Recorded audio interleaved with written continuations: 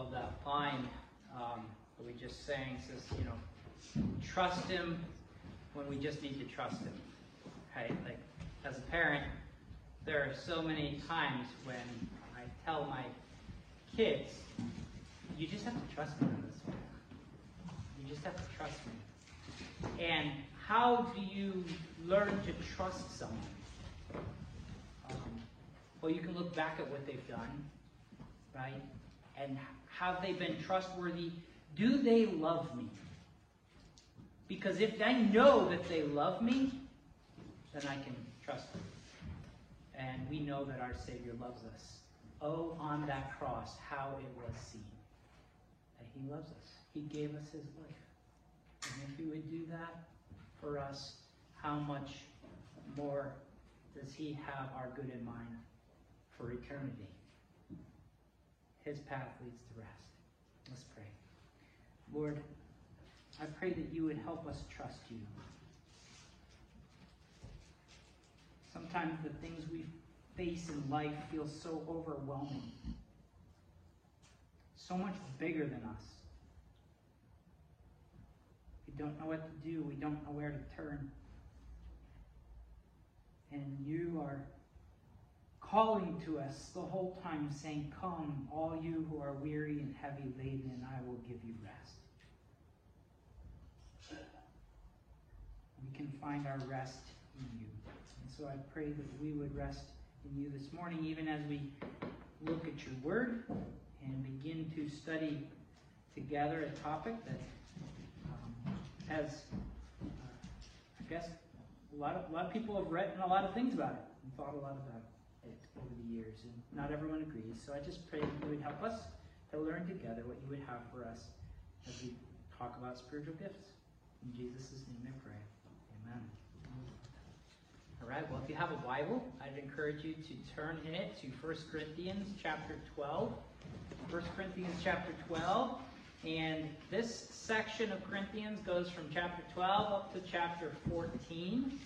We're going to just be dipping our foot into the topic today in verses 1 to 11, and hopefully giving you a framework with which to understand some of the discussion about spiritual gifts, what they are and what they mean. So, I'll start with this question. How many of you have ever taken a personality survey? A lot of jobs require them nowadays. Schools. How about like a strengths finder survey? You know, what are you good at, in case you didn't know? The truth is, these surveys, interestingly, are very new in the grand scheme of world history. They became really popular only about 100 years ago. The military developed them to figure out which soldiers were more likely to get shell-shocked by bombs going off. Like, who could really handle it on the front line, or who would be more likely to get PTSD? It was developed going into World War I. There was a need for it. And since then, in the early 1920s, these surveys have exploded in the West, especially. And really popular in the last 50 years. For example, have any of you ever taken the Myers-Briggs survey? I know I have. Multiple times, actually. Not because I chose to, but because it was required for various things, college and seminary. Another one that's really popular today, you may have heard of it, maybe you've taken it, is the Enneagram. Okay? Really, really wildly popular. Surveys will tell you, are you an extrovert? Are you an introvert? Are you an omnivert? Somewhere in the middle? Yeah. That is a term, actually. One survey I had to take called the IDAP personality survey. I took that in high school. I said I was in between. I can be, I'm not neither an introvert or an extrovert. I can be energized by big groups or small groups, depending on who they are. Anyhow. I've known people who really get into these surveys. Maybe you've known some people. They feel like they're keys to understanding themselves. Like, aha, I finally got me. I finally understand me. It's a mental map for us to get our arms around the mysterious realm of human identity.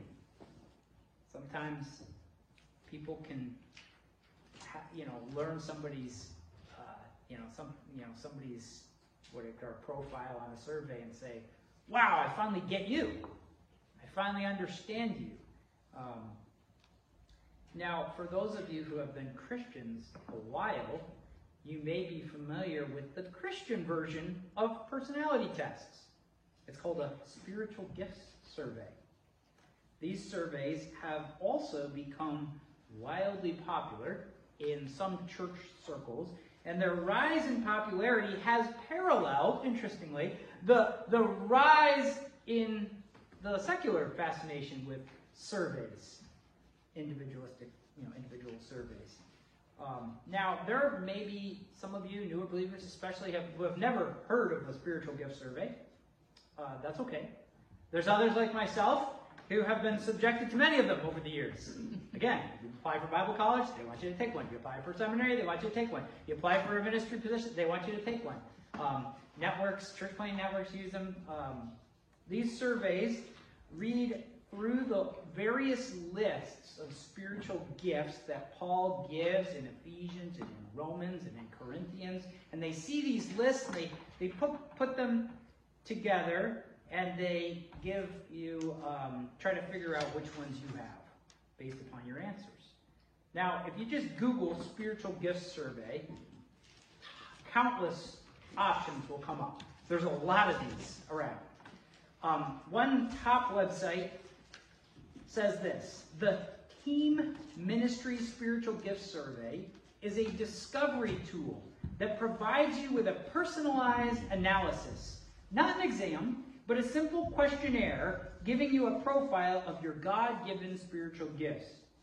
Discovering and exercising your God-given, I'm reading from the website, discovering and exercising your God-given spiritual gifts allows you to experience maximum fulfillment with minimum frustration in your Christian life and ministry.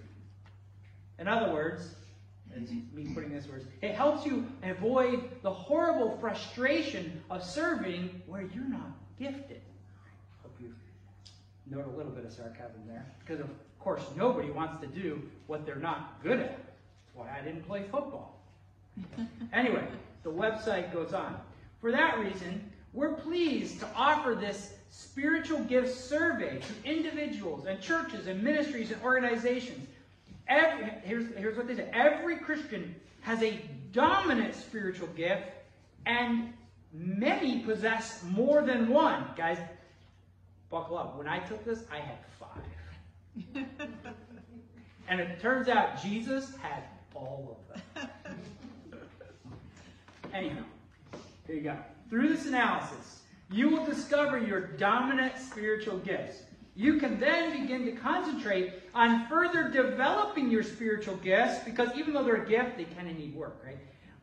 As you exercise them in daily life and in your local church ministry. The following 108 questions or statements, a lot of questions, deal with your feelings and desires. So be sure to let your responses reflect your own opinions of yourself. As you read each statement, click the button with the most accurate answer. Okay? So if you've ever taken one of these, you know what I'm talking about. If you haven't, I almost said you're missing out, but I don't know. Okay, so it's not an understatement to say these surveys, again, they've become wildly popular in many churches. So I think they're declining a little bit in popularity over the last time, but they were a fad. When I was in high school, this was like the thing. I know Adamsville went through a phase where they all into this, and it's like, how do we get members into ministry? Well, we give them a spiritual gift survey, and then we match their gifts with the ministry, and voila, it works great, okay? Those who hold this popular view of spiritual gifts will say it has nothing to do, a spiritual gift has nothing to do with natural ability given at birth. So it doesn't have anything to do with your natural abilities. Instead, they'll say that a spiritual gift is like a Christian's superpower. Okay, I'm using all language that these books talking about spiritual gifts often use. It's a supernatural ability given by the Spirit of God at the moment of someone's conversion to Christ. A supernatural ability to do some kind of ministry in the church. But things get kind of weird with all this, because many of the spiritual gifts that Paul lists don't really sound like superpowers or supernatural abilities. And many of the things he talks about show up in all the secular personality tests as well. For example, listen to the list in Romans 12, 6-8. Paul writes this: "We have different gifts according to the grace given to each of us. If your gift is prophesying, then prophesy in accordance with your faith." So that would be a more supernatural gift. But listen to verse 7. "If it is serving, then serve. If it is teaching, then teach. If it is to encourage, then give encouragement. If it is giving, then give generously. If it is to lead, do it diligently. If it's to show mercy, do it cheerfully." And the spiritual gift surveys that you might take, they test for all of those type of things. But here's the thing: aren't all Christians supposed to serve? Aren't all Christians supposed to encourage each other? Aren't all Christians supposed to show mercy? "Blessed are the merciful, for they will inherit the kingdom of heaven." Like, if you're not merciful, then you might not truly understand the forgiveness of Jesus. And I know some people who are not Christians that are way more generous than a lot of Christians I know. Do they have the spiritual gift of generosity, even though they're not following the Lord? For about 10 years ago, I was introduced to a different way of understanding the Bible's language about spiritual gifts through the work of a New Testament scholar named Kenneth Birding. And as I've read the Bible since kind of becoming exposed to his perspective, and it's not just him, it's not like, well, there's one guy and everybody else is wrong. No, there's a lot of people that have struggled with this and written different things. One commentary I find very helpful as I'm working through 1 Corinthians, I've recommended it to multiple of you, is Andy Naselli's commentary. And he takes Birding's view as well. And so what is his view? I'll get to it in a second. But he pushes back against this way of talking about gifts. And it really actually comes down to a simple translation issue. See, what we have unfortunately done as English Bible readers is we've imported the English word gifted. That person is a gifted person into the phrase spiritual gift. In other words, because we've chosen to translate it spiritual gift, which is fine, but we've imported the idea of talent or ability when that's not inherently what the word means. This guy, Ken Birding, argues in his work that a far better way of understanding spiritual gifts is that they are spirit-given, spirit-empowered roles in the church. The role or the ministry itself, or even a person in a role, is a gift to the church. So a pastor can be a gift to the church in Ephesians 4:11. We'll be reading that in a few minutes. And all Christians are called and empowered and enabled, there's the language of an ability, to serve with the Spirit's help in at least some of these roles. So, with this in mind, I'll read. So, if you're like, what's the difference there? Hopefully, by today, you'll have a little clearer idea. And by the end of chapter 14, hopefully, you'll have a lot more clarity. We've got a long way to go through spiritual gifts. So, I'll read the text for you today. And as I read, I'm going to try to provide a blunt translation of the Greek in a couple places. And when I do, I'm going to translate it without the word gift, so hopefully you don't hear the special talent language, okay? 1 Corinthians 12, 1-11. Literally reads, "Now about spiritual things, brothers." So what are those spiritual things? Now about spiritual things. Are they gifts or what are they? Literally, it's now about spiritual things. I do not want you to be uninformed. Verse 2. You know that when you were pagans, somehow or other you were influenced and led astray by mute idols. Therefore, I want you to know that no one who is speaking by the Spirit of God says Jesus be cursed, and no one can say Jesus is Lord except by the Holy Spirit. There are different kinds of gracious gifts to us, but the same Spirit distributes them. There are different kinds of service, but the same Lord. There are different kinds of working, but in all of them and in everyone it is the same God at work. Now to each one, the manifestation of the Spirit is given, gifted, for the common good. To one there is given, gifted, through the Spirit, a message of wisdom. To another, a message of knowledge by means of the same Spirit. To another, faith by the same Spirit. To another, gracious gifts. Note there it's plural gifts. Gracious gifts of healing by that one Spirit. To another, miraculous powers. To another, prophecy. And to another, distinguishing between spirits. And to another, speaking in different kinds of tongues. And still to another, the interpretation of tongues. All of these are the work of the one and same Spirit, and he distributes them to each one just as he determines. Here's the main idea of the sermon. It's on the back of your bulletin, as well as the points for today. The Spirit of the one true God has graciously gifted his family with many different ministries for the purpose of doing the whole family good. Spirit of the one true God has graciously gifted his family with many different ministries for the purpose of doing the whole family good. So that's going to include the idea of ability, but it's bigger than special superpowers. Okay, it's roles to serve the body of Christ that the Spirit enables. So there's 3 steps here. First, we're going to look at the test of someone who has the Spirit. Spiritual ministries are going to honor Jesus. That's in verses 1 to 3. Second, we'll look at the source of the various ministries going on in the body. Spiritual ministries, what's their source? They're gifts from the Trinity to the body. And third, we'll look at the goal of these ministries. The many ministries are gifts to build up the one body of Christ. So the test, the source, and the goal. So first, the test of spiritual ministries is that they will honor Jesus. That's verses 1 to 3. Paul's words, he says this, "Now about spiritual things, brothers and sisters, I do not want you to be uninformed. You know that when you were pagans, somehow or other you were influenced and led astray to mute idols." It's important. Mute. Idols can't talk. "Therefore, I want you to know that no one who is speaking," you can talk, "by the Spirit of God says Jesus be cursed.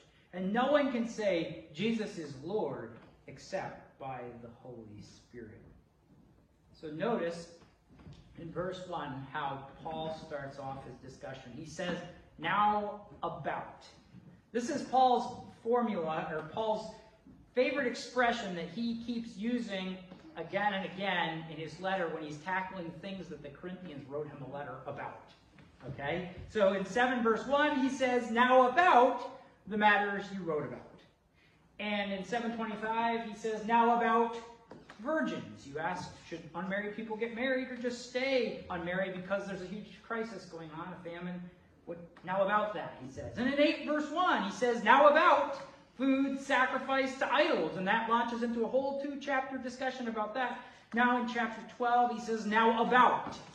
So it's, again, addressing something they've written him about. And here he uses a word that he only uses 2 times, one here and one in chapter 14. And it's almost certainly a word that the Corinthians were using to talk about the Holy Spirit's activities in their midst when they gathered to worship.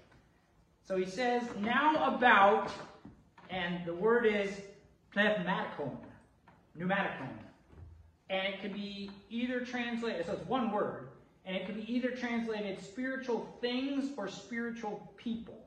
And most translators take it to be spiritual things. And because the things being talked about are gifts from the Spirit, they say spiritual gifts. So there you have the NIV and a lot of other translations, which is fine, except for the fact that to English speakers like us, the word gift includes, unfortunately, and can include the concept of talent, special, unique ability.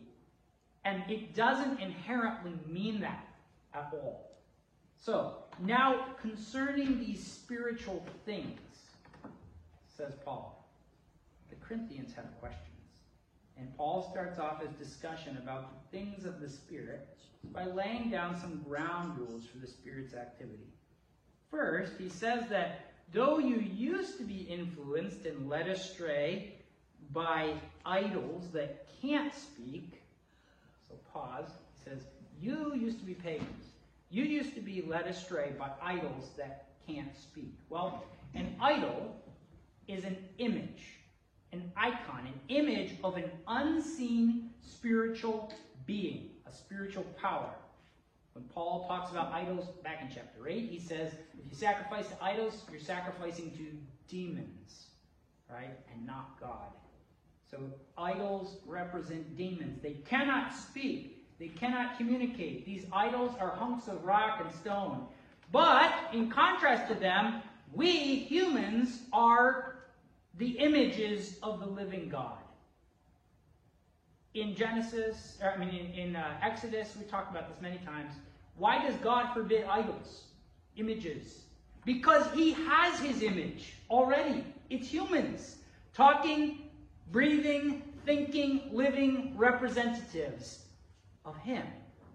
And so don't make any image, because you are God's image and you are to represent him. So idols, you used to be led astray by mute idols representing these pagan deities that can't speak. But you can speak. You're made in the image of God, and the words that you say are words that ought to represent God well to the people and to the world. God, the living God, has a message that he wants to say. Just like the spiritual beings of the ancient world, maybe they had messages to say, but they weren't giving them through idols. A piece of rock. But the living God, he has a message to say to the world. And how does he say it? Through his images. Through people made in his image. We have a speaking God who speaks through Spirit-filled, Spirit-empowered people, not idols. That's his point. And the second thing Paul highlights is that when God speaks through images of himself, through people made in the image of God, being renewed in the image of God by Christ, Spirit-filled people, when he speaks through them, whether in tongues or prophecy, we're going to talk about all of that in days to come, you can be sure that whatever somebody who's speaking on God's behalf is doing, he's not going to curse God or the Lord Jesus. Instead, the Spirit of Jesus will always acknowledge the lordship of Jesus, which means Jesus shares the identity of the Lord in Paul's mind. The Lord of the Old Testament, Paul's Bible, is Yahweh. Yahweh is the Lord. When Paul calls Jesus Lord, Lord, Lord, Lord, all over the New Testament, all the authors of the New Testament, what they mean is Jesus is Jehovah. That's what they mean. Jesus is Yahweh. So, for example, when the prophet Muhammad claimed to have the angel Gabriel deliver messages to him in a cave, we can know that his messages were not from the Spirit of the living God, because Muhammad did not acknowledge that Jesus was Lord. The same goes for Charles Taze Russell of the Jehovah's Witnesses and countless others. These are the ground rules for knowing whether what someone says comes from God or not. Any spiritual ministry, anything claiming to be from the Spirit, will ultimately acknowledge the lordship of Jesus Christ. So that's the test of spiritual things. The second point today is the source. Spiritual ministries are gifts from the Trinity, verses 4 to 6. look at verses 4 to 6 with me, if you would. There are different kinds of gracious gifts. There's one word there, charisma or charismata, when it's used plural, from where you get the word charismatic. There's different kinds of grace gifts. The word grace is charis, and this is charismata. It's like the gifts of grace. And the word grace just fundamentally means a gift. These are gracious gifts. And in context, they're gifts that the Spirit gives to His people. So there are different kinds of these gracious gifts, but it's the same Spirit who distributes them. And Paul will unpack those gifts in verses 5 and 6 by saying, what are these gracious gifts? Well, verse 5, there's different kinds of service. So the gifts are service, but the same Lord. And so the gracious gifts are various areas of service that the Spirit works in the midst of His church. And then look at verse 6. There are different kinds of working, but in all of them and in everyone, it is the same God at work. So whatever work, whatever service or ministry one is doing in the church or for the church, that person has no grounds to boast in what they're doing, right? The role they're filling, the work they're doing is a gift from God that they get to bless the church with in the way that they're serving. So as I'm preaching to you right now, God intends the preaching of the word to be a gift from His Spirit to you. I'm just the channel. It's not because I'm a particularly gifted preacher, but that my role as a pastor and my preaching is the Spirit's gift to the body. And to the degree that I'm speaking words that God would have me say, to the degree that I rely on God for help, my preaching is a spiritual gift to us all. A gift from Jesus, through the Spirit. Now, I want you to notice, before we move on, how Paul smoothly weaves the three persons of the Trinity into his description of the kind of gracious gifts that the Spirit works in the midst of His people. In verse 4, he mentions the Spirit. In verse 5, the Lord, that's Jesus. And in verse 6, God Himself, which is the regular way that the biblical authors choose to speak about the Father in the Bible. God, the Father, Christ, the Lord, and the Holy Spirit. Spiritual gifts are from God the Father through the Spirit of the Lord Jesus Christ. And these many different ministries that are gifted to the body, these many different kinds of work, these many kinds of service that the Spirit ministers in the midst of His family, they have a specific goal, and that's point 3 this morning. The goal of the many ministries are gifts to build up the one body of Christ. This is in verses 7 to 11. So I'll read those verses and pause a couple times as I go through. Paul writes, "Now to each one the manifestation, the displaying of the Spirit is given for the common good." So each one, all Christians, have the Spirit. See that there? To each one, the Spirit is given. And the manifestation, the NIV says, it basically means the same thing as the gracious gift of the Spirit. The manifestation of the Spirit is the ministries that the Spirit shows off in the body. The gracious gifts that He creates. He's going to show Himself off. He's going to manifest Himself. He's going to show off His power and His ability and His presence. The Spirit is going to show it off in the midst of God's people by working through them in various ways. What are those ways? Verse 8. To one, there is given through the Spirit a message of wisdom. I hope you see this is not a unique spiritual ability to be wise that some people have and some people just don't have. I mean, James encourages all believers, if anyone lacks wisdom, let him ask of God, who gives, hear the gift language, who gives generously to all without finding fault. Wisdom is a gift that the Spirit gives to the church. No when a Christian shows up at the church with a wise message or a wise word to someone, that is the Spirit's gift to the church. And yes, it is an ability if the Spirit gives you the ability to speak and to speak a wise word. But the focus of the gift is not a giftedness, but the wisdom itself that is a gift to the church. I hope as we keep going, there'll be more clarity here. Okay? A gift that the Spirit chose, the wisdom is the gift that the Spirit chose a particular person to show off in the church. So God's wisdom is on display. The gift of God's wisdom is on display through a particular person. And anyone can display that through the Spirit's work and help. Notice what else verse 7 says. It's for the common good. That's the goal of this gift and all other spiritual gifts. The goal of the gift isn't to puff up one Christian over another, but to build up the whole church. And we'll see this in the days to come. This is a huge issue in Corinth. It's why Paul's writing this letter. There are Christians in Corinth who are so proud of what the Spirit is doing through them that they were boasting and lording their gifts over each other. But now, let's look at what Paul says as he continues to unpack this idea of gracious gifts of the Spirit to the church.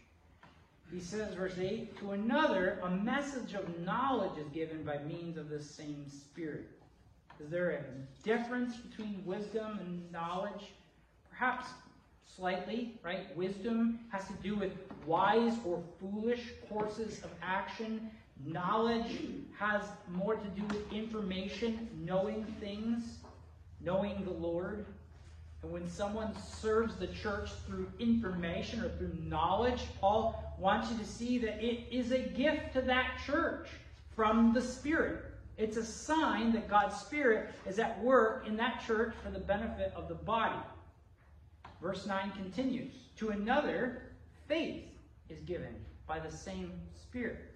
Now, aren't all Christians supposed to have faith? Of course. This is where the traditional paradigm starts to, the traditional way, or not traditional, I shouldn't say traditional, it's only in the last 80 years that this special ability to have faith idea has come through into the writings that are influencing a lot of our churches. But the truth is, all Christians are called to have faith. I don't think Paul is talking about a unique ability to have faith that the Spirit gives one person, but nope, Carl, that gift's just not for you. Right? Faith isn't your area of giftedness. It's mine. I don't think that's what's going on here. What I think Paul is saying is that when he looks at the church of Corinth and sees someone in that church exercising faith, trust in Jesus in a specific and tangible way, that person may be trusting God for something really big or really small. It doesn't matter. And God shows up for them and acts because of their faith in Him. Paul says that faith they had is a gift of the Spirit that's at work. That person has the gift of faith. They got it from God. And you can too, right? If anyone lacks wisdom, if anybody wants faith, ask God. If you have the faith of a mustard seed, you can move mountains. It's not a special ability that some Christians have and others don't. That language causes messiness that wasn't intended, I don't think, by Paul. It's how the Spirit is graciously working in the body.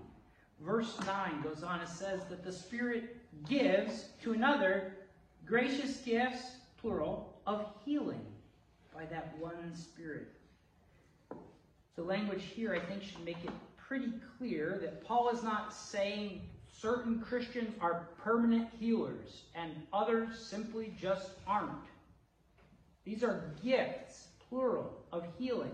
And they mean different instances when someone prays and people are healed.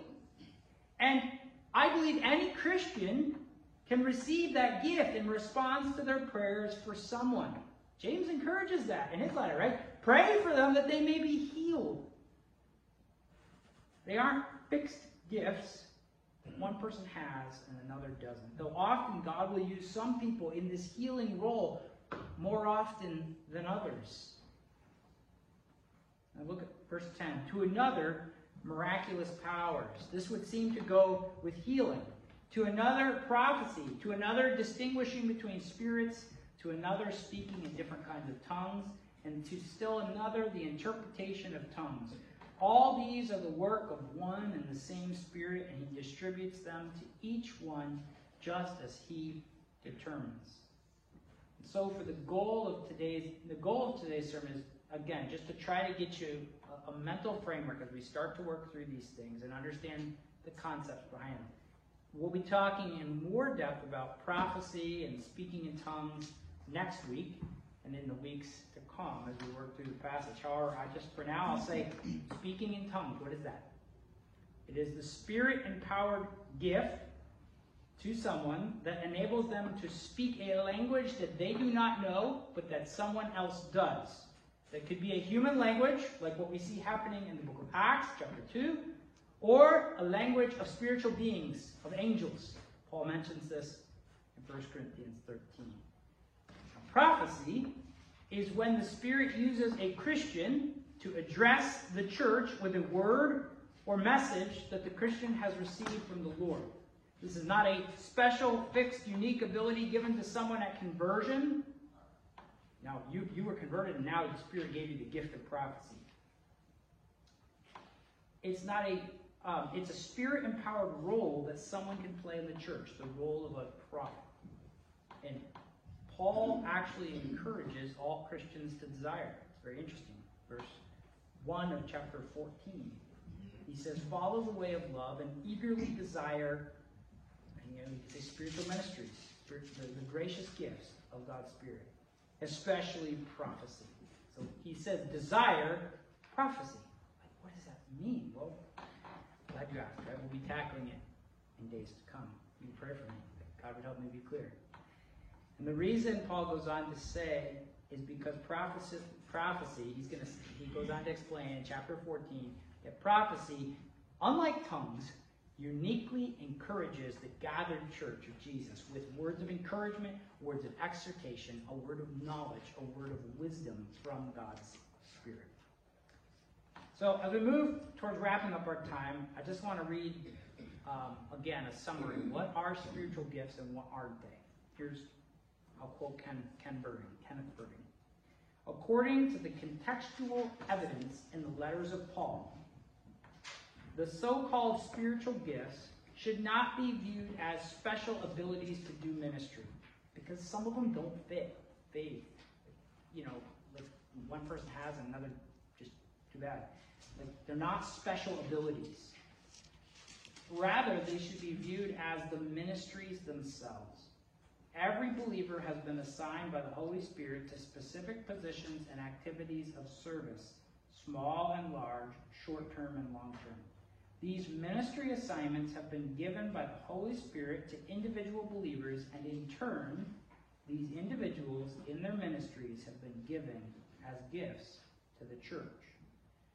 In other words, the Bible can actually speak of people themselves as gifts to the church, people in these roles. For example, Ephesians 4, 11 to 12. Christ himself gifted the apostles, the prophets, the evangelists, and the pastors and teachers to equip his people for works of service so that the body of Christ might be built up. So those people in these various roles, Paul says they are gifts to Christ's church. The ministries that they fulfill are gifts to Christ's church. I should not sit there and think, do I have the spiritual gift of being a pastor?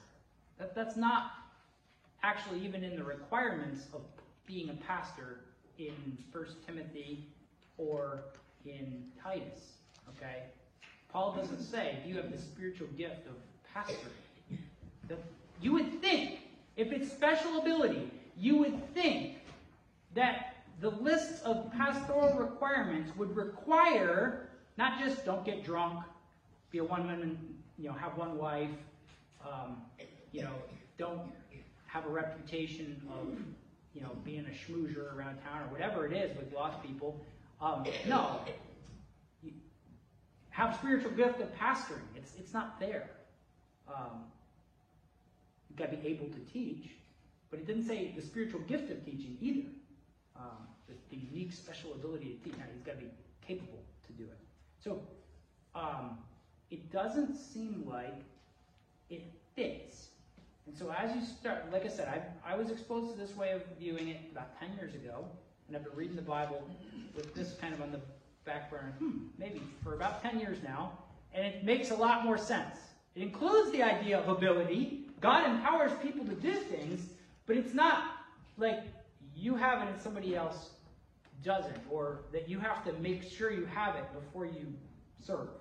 Like, man, I got to make sure I'm good with kids before I serve in nursery, because I might have the spiritual gift of nursery. No, that's not what Paul is talking about. So, different people in roles are gifts, and their ministries are gifts to Christ's church. And all of it, Paul says, is intended to build up and strengthen and encourage the church and equip the whole church to serve Jesus.